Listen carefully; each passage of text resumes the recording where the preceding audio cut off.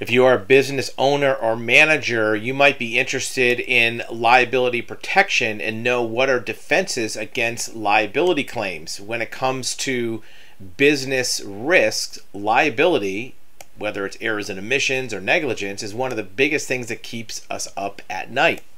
But there's a lot of defenses that you may have against liability claims. Now remember, we're not attorneys, we're not giving you legal advice, and although we are an insurance agency, we're not giving you insurance claims advice. This is just general information that you might want to know about, and work this out with your insurance carrier or with your insurance agent. But there are things to be aware of when you're placing coverage and also operating your business. First of all, when it comes to defenses against negligence claims, you can argue that the plaintiff, meaning the person that would be claiming against you, has some responsibilities to avoid that loss. One of them is called the last clear chance.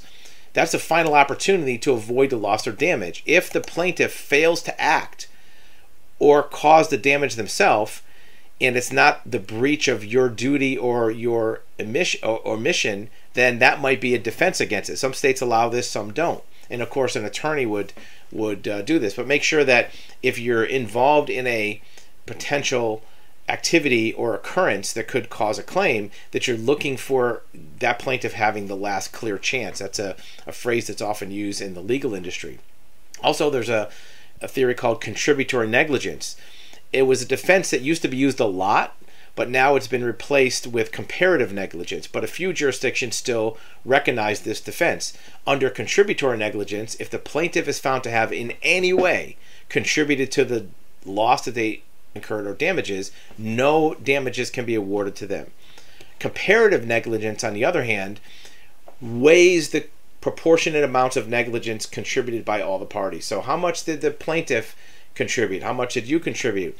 So if the plaintiff found to have contributed to the damage, damages are not dismissed, but they may be reduced by the amount that they contributed to their own loss or their own damage. In some cases, a defense is the assumption of risk.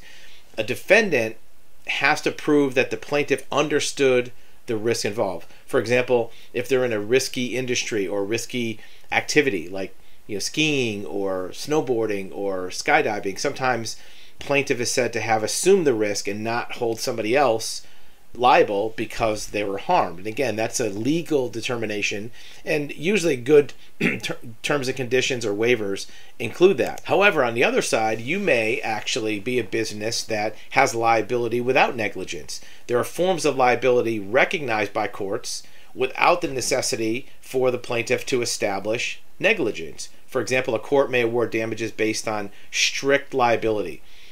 That is an example where a business is doing something hazardous to begin with. For example, handling dangerous materials. If you're, a company that transports dynamite, you may have absolute liability. If anything goes wrong, you knew what you're doing is dangerous.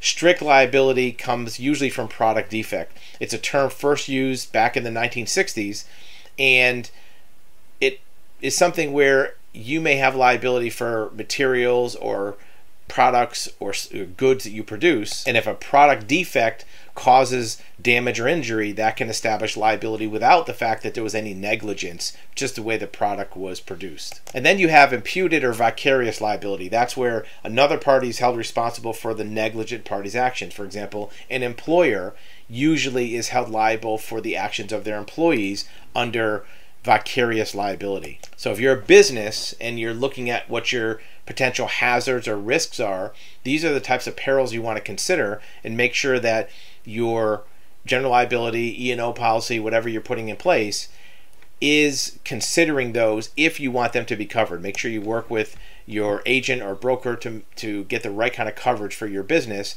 and include the potential for different types of risks and mitigate those and reduce them ahead of time, but have good coverage in case something goes wrong.